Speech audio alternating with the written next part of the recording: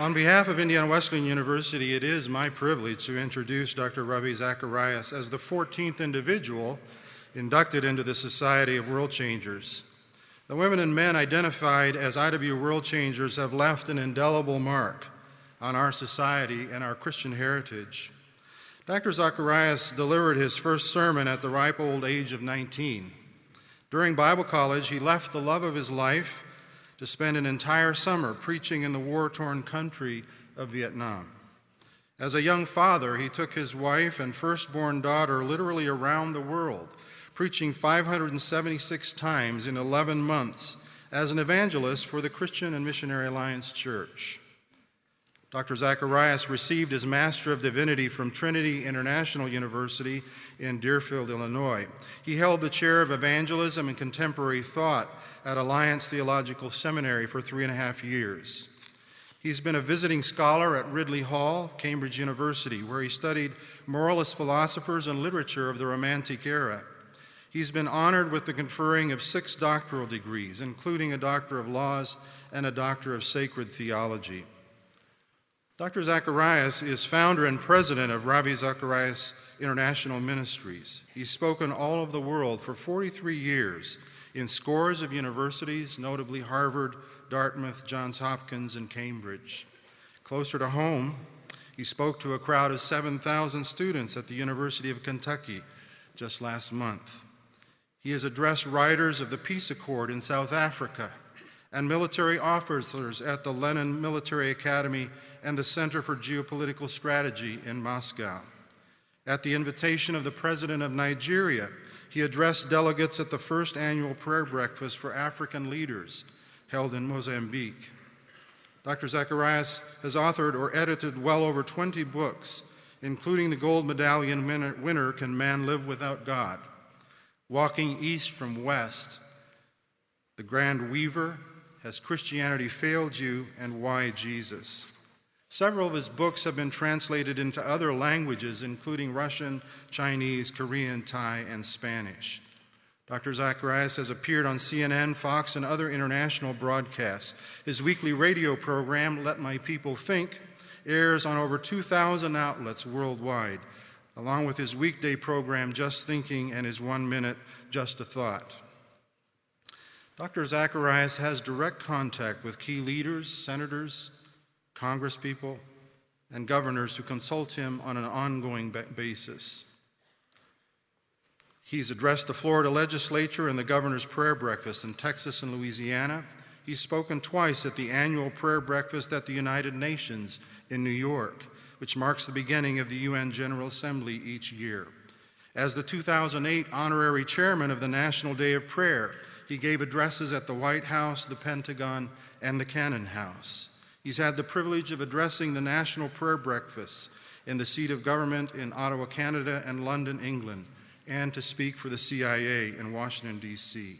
And so, it may come as a surprise to learn that Dr. Zacharias grew up in a humble home in India, amongst a good family, but not a family who were believers or active believers in Jesus Christ during his early years. He struggled immensely to find meaning in life.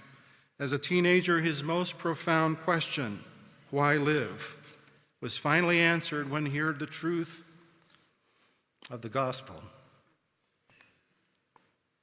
and became a believer in Jesus Christ.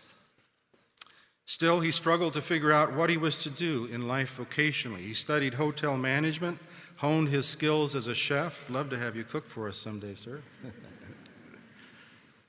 And dreamt of opening a restaurant. Steadily through time, the Lord revealed that he had a very different set of plans for Dr. Zacharias' life. The encouragement of missionaries in India, Dr. Zacharias began preaching at a young age. His preaching gifts grew alongside his culinary pursuits until it became evident that the Lord was calling him to preach the gospel to the nations, to go to dangerous places, intimidating places, faraway places, and uncomfortable places, to defend truth and share the good news of Jesus Christ. By answering God's call, Dr. Zacharias has been obediently changing the world for Christ for decades. We're deeply honored to have Dr. Ravi Zacharias with us today. Friends, colleagues, students, please join me in welcoming Dr. Ravi Zacharias. Dr. Zacharias, your presence with us is an honor to us. Thank you so much for taking time out of your busy travel schedule, preaching the gospel still all around the world, to spend a few minutes with us. We really appreciate it. I really enjoyed reading your autobiography, Walking from East to West. It was an excellent book. In the book, you describe a struggle you had in your early days with a sense of intellectual inferiority. Among some of your brilliant friends, you felt like you didn't measure up, you didn't belong. Yet God has obviously used you to speak to some of the most brilliant crowds of people imaginable. You have debated with some of the most intelligent philosophers of our day. So obviously, something had to happen in you for you to overcome that sense of intellectual inferiority. So what did God do to fix you, to change you, so that you were able to say yes to the opportunities God was giving you, especially when those opportunities seemed just too big for you? Thank you, Dr. Luchetti, and what an honor to be here. It's really my privilege, and Dr. Wright and Dr. Shepard, what an honor to receive this honor. I would rather receive these posthumously, where I don't have to blush in front of an audience, although you may not be able to see it. I'm not quite sure whether that struggle ever really has left me, sir. But what I think overcame that struggle is the confidence in the truth of God's word.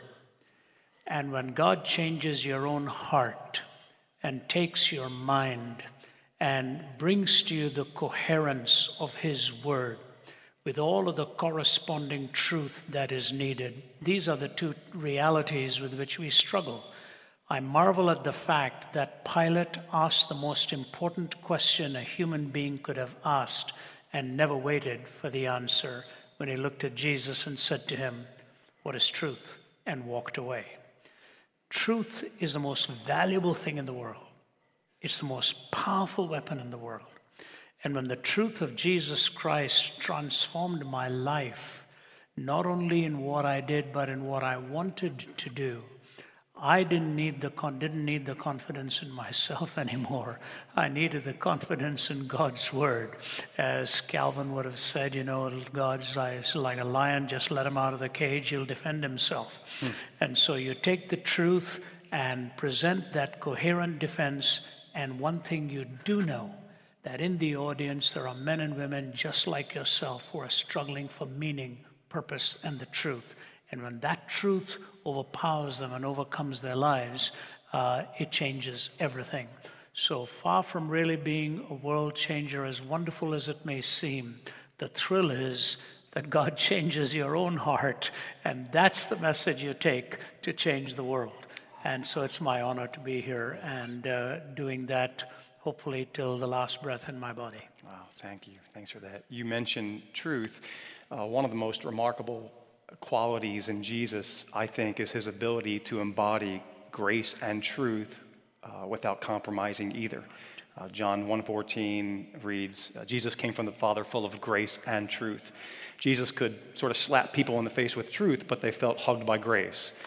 And you have that same quality, I think, in your speaking and writing. You can slap us with truth, but we feel hugged by grace. You give us truth in a winsome way.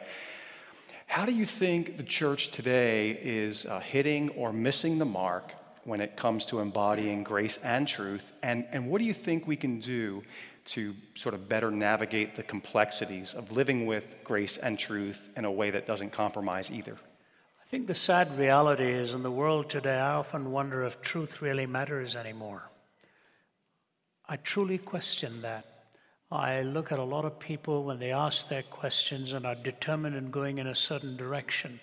Now in the church, we at least theoretically affirm that truth matters, that truth is important. How then critical it is that we embody it with grace. I was speaking to an audience recently and telling them when donkeys fight and when horses fight, they fight differently. When horses fight, they form a circle and face each other and kick against the intruder. When donkeys fight, they form a circle and turn their backs upon each other and look at the intruder, but actually end up kicking each other to death in the process. I shall leave you to make your own deductions in the political arena.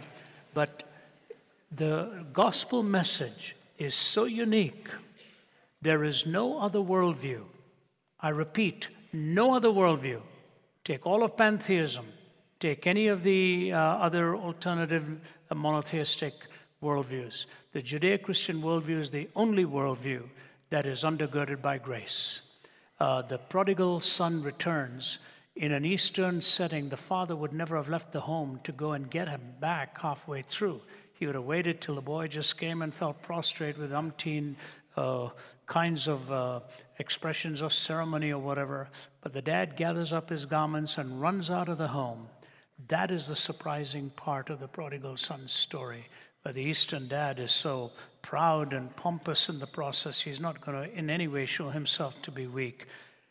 God in his mercy sent his only begotten Son, so that whosoever believes in him should not perish but have eternal life.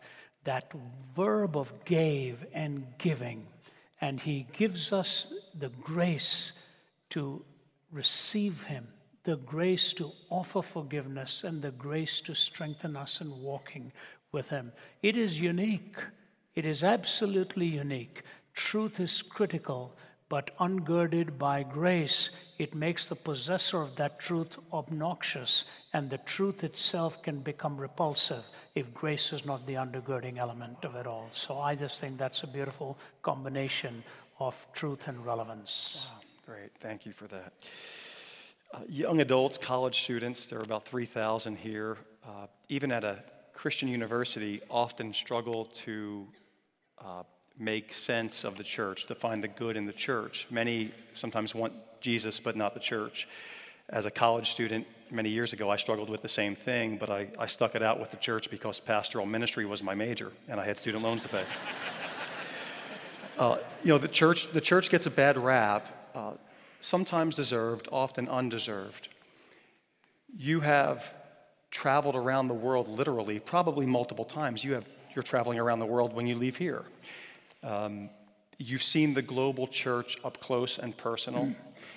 I want to give you a few minutes to just brag on the church. What gems have you seen in the church that make you love her more?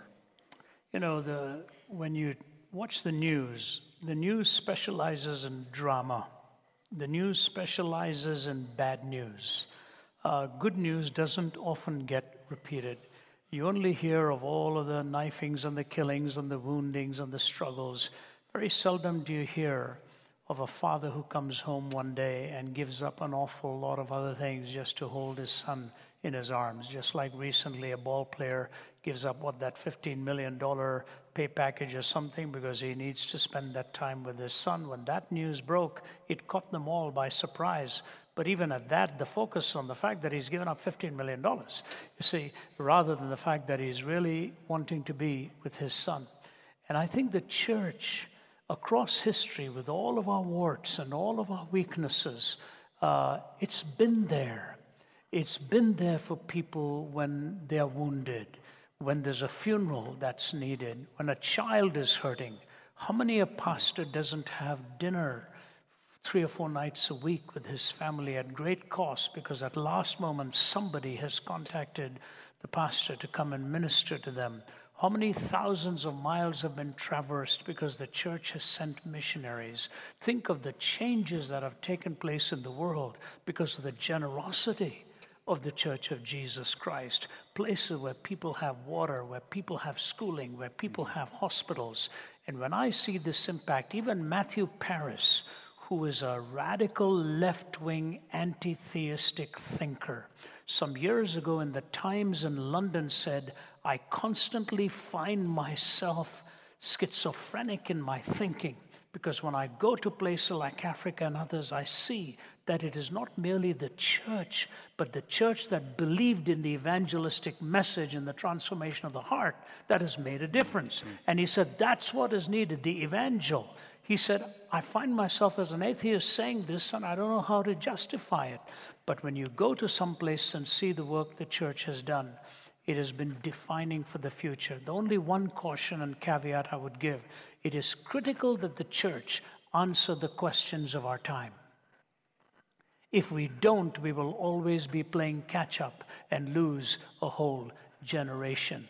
There are extraordinary real questions out there being asked by the young, and we throw them into the academic world unprepared. We must do a better job with that, and that is a challenge for all of us. And academies like this make a big difference in preparing those for the ministry to deal with the tough questions that are real. Yes, thank you. Yeah. You describe a time in your autobiography when you hit an all-time low. Shame and insecurity were all over you, and at the time you thought that ending your life might be easier than living your life. You attempted suicide, and we're so glad you failed. I know you are as well. Even in a Christian community like this one, there are many of us who are struggling with the pain and the shame of our past in ways that are prohibitive. And so give us some hope. How was God at work in the shadows, to use your term, of your shame and struggle to sort of redeem you, lift you out of the pit that you found yourself in? Go ahead and brag on God for a little bit. Well, thank you for asking that question, Dr. Luchetti, as much as it's the most uncomfortable question I ever deal with, because nobody likes to dig up the past. But just 2 weeks ago, I was in Delhi, and with my sister who lives in St. Catharines, Ontario, and this is the first time in 4 decades she's been back. And she asked me if I would take her to the home where we were raised. I have 2 brothers and 2 sisters, and so this is one of my sisters and her daughter. She became a high school principal in the latter part of her career, and we stood in our back garden in Delhi. The people there now know me because every time I take friends, they'll probably say, oh, here he comes again. I bring all of them, and I show them 2 or 3 things. I show them the bathroom from the back door. I never take them in because I don't want to intrude upon the people, although they've welcomed us in, given us tea and all of that, where I tried to take my life. I was 17. See, the loss of meaning is a very impeding problem to carry in your life. Because if you have meaning and purpose, you can carry the wounds, you can look to a destination point, you can find the strength to undergird you or the motivation to keep going because there's a supervening purpose that overarches everything else, or an undergirding strength that takes you. And at the age of 17, when I was not performing, not working, not studying, wanted to play cricket for India, which was hardly a noble goal in life at that time. And my dad was highly successful. He just looked at me one day and said, "You're going to be an embarrassment to the family." And in my culture, shame is a deadly thing. You always cover shame. So there I was, trying to poison myself, take my life, and humiliating as it was, not only had I not learned how to live, I didn't even know how to die. Halfway failed in that. And the servant in the house took me to the hospital, long story. But there's another thing I show my friends when I take them there, and I showed my sister. She was clicking the camera away. I said, these 2 mango trees in our back garden, we left India in 1965, so that's 41 years ago, okay, 51 years ago. And I planted a seed for a mango that I'd eaten. And coming back from college, I'd seen a little sapling of a mango plant. I dug it up with my hands and planted them just enough apart so that they could both thrive. The owner of that home in Delhi today is the chief of the Internal Revenue in India. And he sends me pictures now of the bushels of mangoes they reap every year, one from a seed and one from a sapling. Friends, I'm not a gardener. I don't have a green thumb. I can only take pictures of flowers and trees. But to think that God used a young guy to just think of taking the seed from the mango. Mango is one of my favorite fruits, and this sapling. That's what God does in our life, He will take that seed, take that little sapling, and He can bring something out of it you never dreamed of. My sister stood there with tears in her eyes, and she said, never did I dream the plans God had for us. And she said, Ravi, and for you. She said, I don't know what it was that Dad had against you in your younger days, but he took it out. He took his anger out on you. But your Heavenly Father had a different vision and a different goal for your life. So those of you today who are hiding wounds and hiding scars and struggling, God may surprise you and may do something extraordinary out of you. You will never merit it, but you will always look back and know it had very little to do with you and everything to do with His grace, and it is your privilege to carry that light wherever you go. Thank you for that. Thank you. You were a college student once, just a couple years back. You have 3,000 college students in front of you. If you could go back and relive your college days, what might you do differently? Thank you so much, May I just say two things. Number one, take your studies very seriously. You know, they say youth is what only the young have and only the old know how to use. Last week I celebrated my 70th. Yes, Alexander the Great was my classmate. We went to school together. It's hard to believe, but take these years seriously. Even the subjects you don't enjoy, you never know when you're going to need it. It's just like the thing you've kept for years and throw away, and the next week you found out you needed it. You know, just take your studies seriously. Work hard at it. Be grateful for your professors and your teachers, because they are the ones really who are going to carry you into the future. So don't think of this as something of a preparation. This is your service. You are not preparing to serve God. You're serving God in what you are doing right now. I wish I could have taken some of my earlier courses more seriously. I've needed them. Number two, and this is very important. I want you to listen to me carefully. What is wrong in our world today? Many answers can be given, but one of the answers I want to say to you is our basic ideas of education are flawed, especially in North America. Let me illustrate this for you.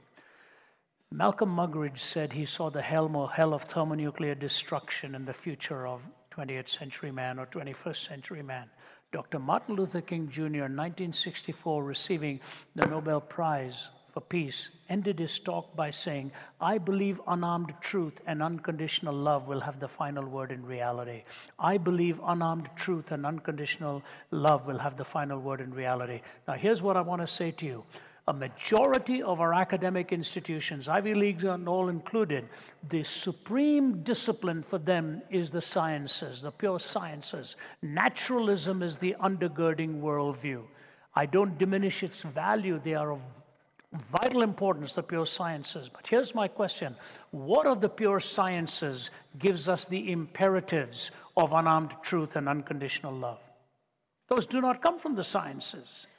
There has to be the metaphysical side of life. There has to be the philosophical side of life. And more importantly, the deeply spiritual side of life. If Dr. King's dream was real of unarmed truth and unconditional love, then our assumptions fundamentally in our educational system in the secular world are flawed. They are not preparing the soul for the future. They're not preparing the ideas of truth, love, and grace, and so on. If we just pile up capacity without the undergirding character, our capacity to destroy will be inversely proportional to our capacity to use wisdom in the process. So I say to you, in a school like this, where you're given the undergirding spiritual values, and the soul is taken care of, and goodness and decency and dignity are upheld, remember you're created in the image of God, and you are to love your neighbor as yourself. Those two imperatives are the greatest commandments on which hang all of the laws and the prophets. Embrace those truths, embody those truths, and thank God for a place that you can study, which gives you the balance of all of the disciplines. Ultimately, it used to be that theology was the queen of the disciplines. When theology got displaced, religion replaced it, and religion actually ends up with self-deification. Theology is the revelation of God to us. We form all kinds of worldviews. Submit your heart, your heart and your thoughts to Him, bend the knee to Him, and pray that God will continue to have institutions like this, because upon this, the future can legitimately build. And it takes just one reformer to change the world, and that may well come out of this audience. Thank you for having me, and God bless you. Thank you.